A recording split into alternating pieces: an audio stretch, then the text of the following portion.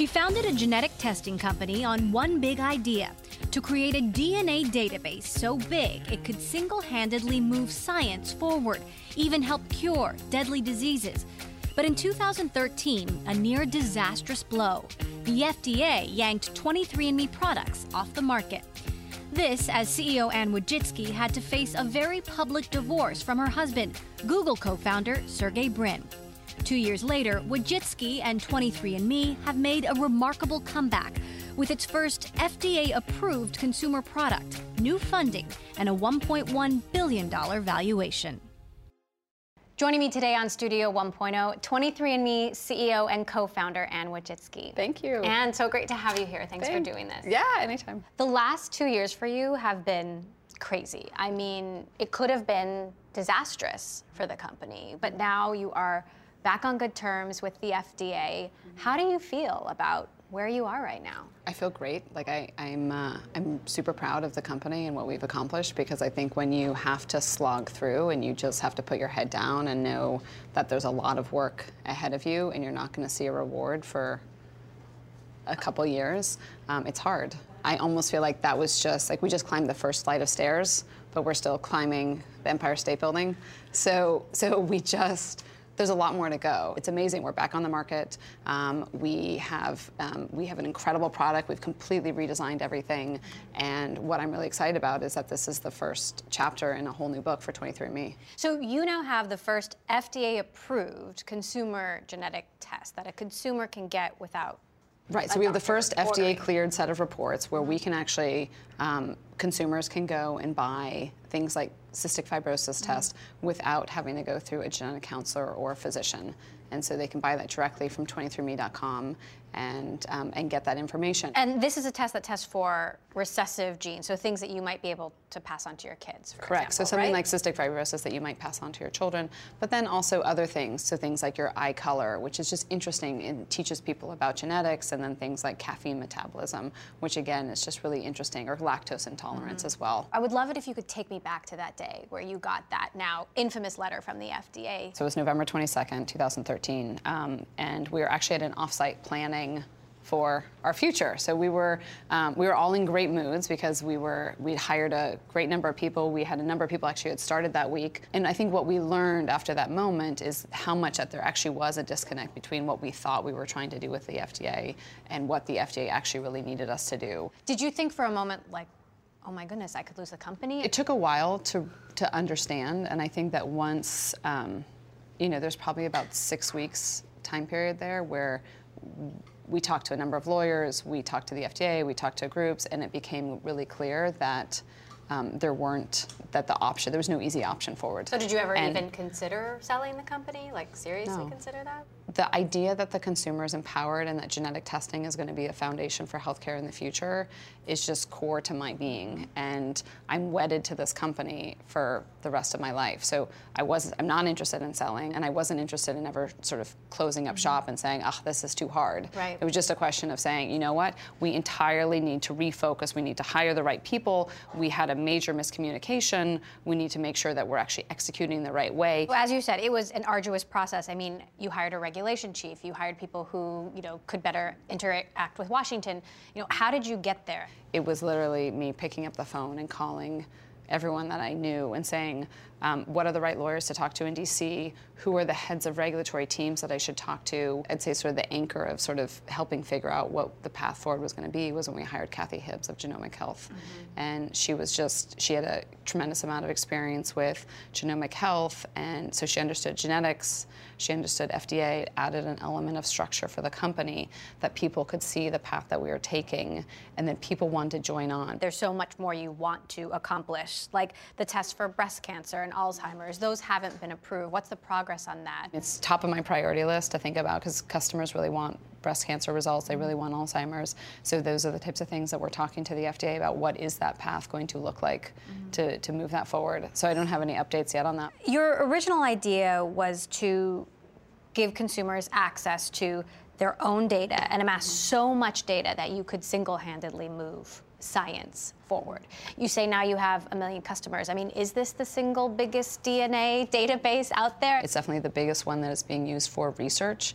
And I think, again, it was what was exciting for me about 23andMe and what we were trying to do is that it was a hypothesis that if we actually have essentially the world's healthcare data, so all this, your genetic information, everything about what you eat and how you exercise and your medical conditions and what you respond well to, that with all this information, we're going to be able to understand patterns and we're going to be able to understand the genetic basis of disease. We're going to understand the genetic basis for why you might respond to a therapy or why you don't. And so in my dream world, I can imagine I walk into the physician and they say, Anne, based on all the data that you've given us, you're a couple years away from being diabetic. And so then if you want to make that change, then you need to do X, Y, and Z. And that's my hope here, is that you can actually, by having so much data and by understanding your predisposed risks, that you can actually make conscious choices about what you're doing on a daily basis to mitigate those risks. Your dad was a physics professor, your mom was an educator. Tell me a little bit about your upbringing. So I grew up on Stanford campus. I have 2 older sisters. You know, it's interesting because I grew up next to people who didn't do things for money. They did things because they loved it and that they were really interested in it and they were constantly questioning. And this idea that you just question all the time was just sort of core to me. Your sister is Susan Wojcicki, the CEO of YouTube. Your other sister, Janet, is an epidemiologist at UCSF. How do you all relate to each other? We see each other a lot. I mean, to me, in my world, like, nothing has changed. My sisters are still my sisters. Like, they come over, and we still, like, literally every time they come for dinner, they steal my clothes. Especially my sister Susan. Like, we see each other at events now all the time. So now it's, like, really fun. We're like, wow, we're, like, both invited. Like, let's go. Like, we went to the Oscars together, and it's really fun. Awesome.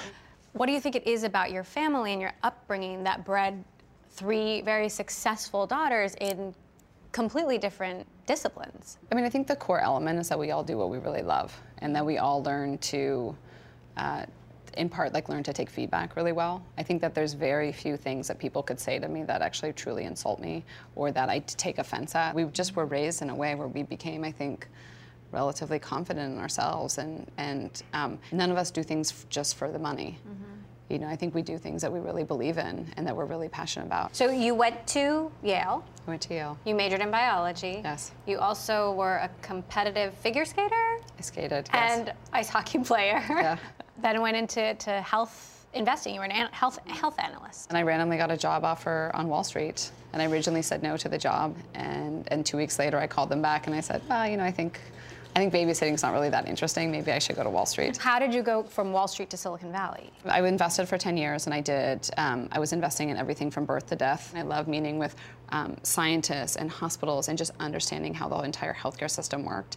But the more that I dug into it, the more that I recognized how much it's a business. And I went to one meeting back in 2005, and I realized, like, there's 1,000 people here all working on how are they going to maximize the billing outcomes for the patients coming in so they can take home as much money as possible. And I just realized the system's never going to change. And for me, that was sort of me throwing in the towel, that as much as I'm investing and I believe that there's such potential, the healthcare system that I'm seeing, that I'm investing in, isn't the healthcare system that I want. And so for me, it was all about start a movement where the consumers actually have a voice. At a certain point, you met Sergey Brin, the co-founder of Google. Your sister Susan rented her garage to him. Well, I met Sergey because they'd started Google in my sister's house. And so sometimes I used to joke, like, I couldn't avoid him because he was always there. And we'd be washing dishes and we'd see them in the other room. They were just there. And so I used to hang out at Google all the time because, for one, my sister was there and it was free food and it was fun. And so I got to know Sergey. And then, what was that like for you, being, you know, on the front lines of the founding of Google? I think the thing that Sergey and Larry, as we spent a lot of time together, I think the things that I was most inspired with is that they didn't start it because they wanted money. They started it because, like, they really had the dream of having the world's information on their laptop. Like, I remember at one point Larry was like, oh, yeah, we could have sold the company and then we would have been professors and life would have been good too. They did things in their own way. And secondly, I would complain to Larry about the healthcare space and how much I felt like healthcare was just dysfunctional and this and that. And he's like, well, look, you're either part of the solution or you're part of the problem. And that was kind of one of those calls to action. Like, that was very much them. Like, well, if it's bad, then fix it. One of the things you learned early on was that Sergey was predisposed to Parkinson's disease. Right. And that became a critical part of the story of 23andMe and the way that you communicated, what you guys were trying to achieve. The discovery came out right around the time that we were starting 23andMe, and I had talked to some of this externals, like physicians and scientists, about getting Sergey tested, and I was talked out of it, or they told me essentially, like, what would you do with the information? Even if he did have it, what would you do?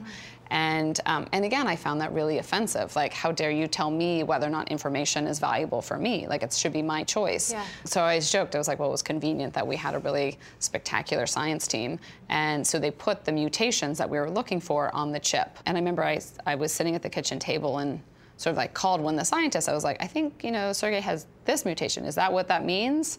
And his mom has 2 copies of it. Is that what that means? And they were surprised. Like, they hadn't seen a lot of people who had 2 copies of that mutation, and Sergey had 1. And that definitely, getting that information definitely catapulted us onto a whole new journey of being really involved with Michael J. Fox and starting the 23andMe Parkinson's community. You say you've discovered new insights about Parkinson's, for example, that could lead to a cure or help lead to a cure. So we've made a number of interesting genetic discoveries about Parkinson's. So we have somebody who leads the Parkinson's team. We actually have a big, some projects that we're actually talking about doing, really understanding the genetic mutation specifically that Sergey has. So he has something called LRRK2, and we're talking about actually what are some of the big things that we're going to be able to do there with pharmas. Sergey has been a critical part of your story, and you guys are now officially divorced. You have 2 kids and 2 companies between you. When there's so much wealth involved and you're under so much scrutiny, how do you even go through a process like that? It's complicated. That's all I can say. It's complicated. But I think it's, again, part of it is I think divorce is never easy, but I think that it's, we're very good friends. We, see each other almost on a daily basis, and we're really supportive of each other. And I think that that's sort of it's the new reality of relationships. You're a single working mom. Do you have any advice or any learnings from this sort of period in your life? I think that you just have to sort of accept that you do the best that you can. My mom would call and she'd be like, what are you? I'm like, it's 10 o'clock at night and my kids and I are eating ice cream. And I was like, look, we just needed, they're not going to bed. We just needed the ice cream. And I think that there's moments where you just sometimes, it's hard. And you do the best that you can do. And I think part of it is also being gentle on yourself, that you can't necessarily do everything. And again, I think part of what I think Sergey and I have done really well is you really optimize for finding the best in everybody and focus on the friendship. And you live in this Silicon Valley bubble. Like we talked about earlier, you do seem so normal. Yeah. How do you just focus on being normal? I don't know. Part of it, how do you stay normal? You stay focused on the things that are important. I volunteer in the school, and I, make sure that the kids do their homework, and I see my family all the time. I still see all my friends. You've been, really active in, and your sister as well, is, this issue of women in technology and the lack thereof. How much progress have you seen, and how much progress do you think there still is that needs to be done? There's an imbalance, and it needs to change, and I think that the best things that that's, to me, is a 10-year issue. I feel like the other issue that's bubbling up now is sort of getting ethnic diversity in tech. So you don't necessarily have to be the best at something in order to really have an impact. Everyone's really good at something. And I think it's really important that women understand they have a multitude of different types of roles that they can have in tech. And part of, I feel like, my job and my sister's jobs is to not be intimidated. And I frequently have said there's men, there's women, and then there's and you try to work with the men and the women, and you just avoid. And there can be men and women who are just a pain that you don't want to work with. Right. But just try to really find those people and those anchor people who are going to support you. So I do want to talk to you about Theranos, given your own dealings with the FDA.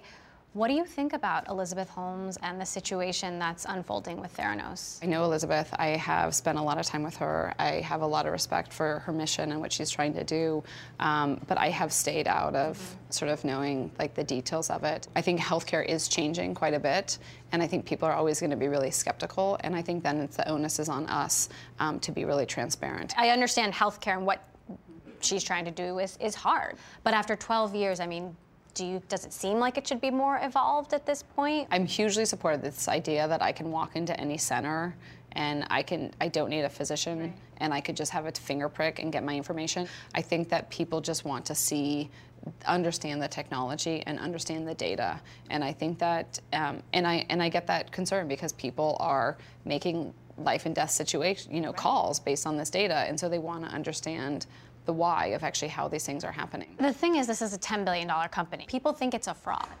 I mean, do you think it's a fraud? Do you think this is possible, what she's trying to do?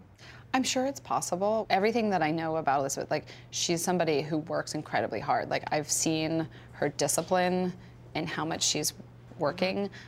So again, I'm not close enough to the company to know about the technology, but I think that it's what everybody wants to know. Everyone's excited about potential of new technology, and people want to understand what that technology actually is. How do you walk that line between protecting your technology, your trade secrets, and being transparent with the industry? She's not required to have the transparency that people are asking for. And I think that's part of this disconnect that's happening now, is the FDA has put out guidance now where they're trying to actually regulate that whole industry. If that is the type of call that the FDA is making, then it'll actually be good to actually have that same transparency across all diagnostics. When you're in the middle of a crisis situation, it's always hard to ever evaluate, and I think that's why it's the media's job, like you guys are all digging in, and part of it is the truth comes out then when you are executing and when you have more FDA approvals. All those things will speak to what the reality is, and right now we just, right now there's a lot of discussion. So let's talk about the future of 23andMe. You now share data with Genentech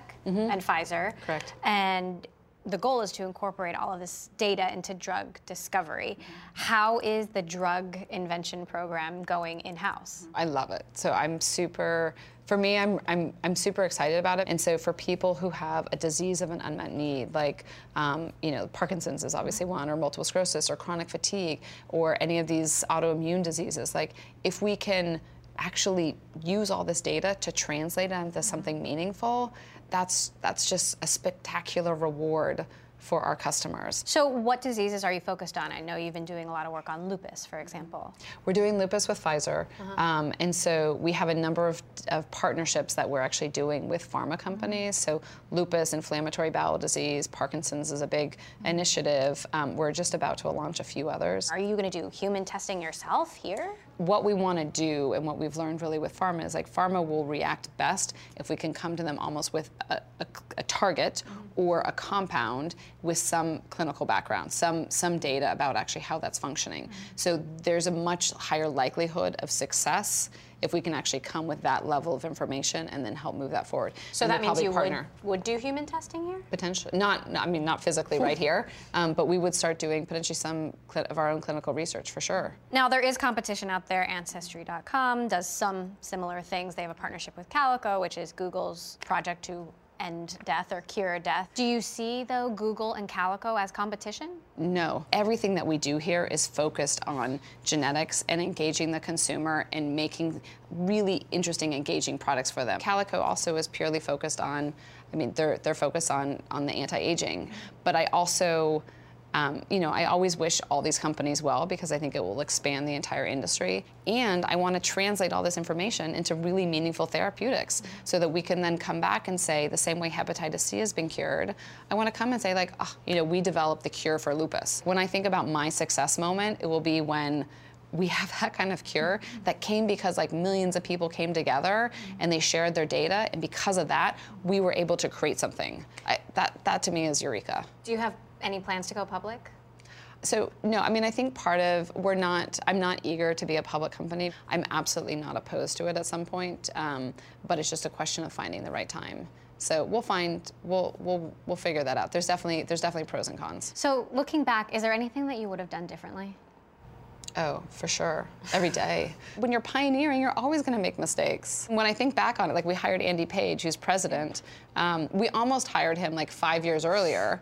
And yeah, we should have. That would have really been much better. There's definitely easier business models than what we have chosen to do. But we believe so core in what we're doing. And I think in the long run, it's going to have a massive impact on society. And I think back on when we started the company, and it was like, we had the lone voice with a megaphone, like, own your data, and it would echo. And so, like, the fact that it's there, like, it's happening, and I see this super exciting world now where almost like in 1996 when the internet hadn't, like it was just starting, like the landscape, it's virgin territory. And I see all like the little buds, like it's all starting to sprout up.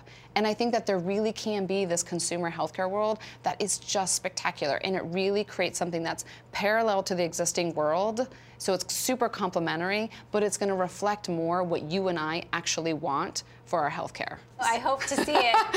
We'll keep talking. And Wojcicki, CEO of Thank you. 23andMe, thank you so much for doing this. It's been great to have you. Yeah, thanks for interviewing me. Thank you. Yeah.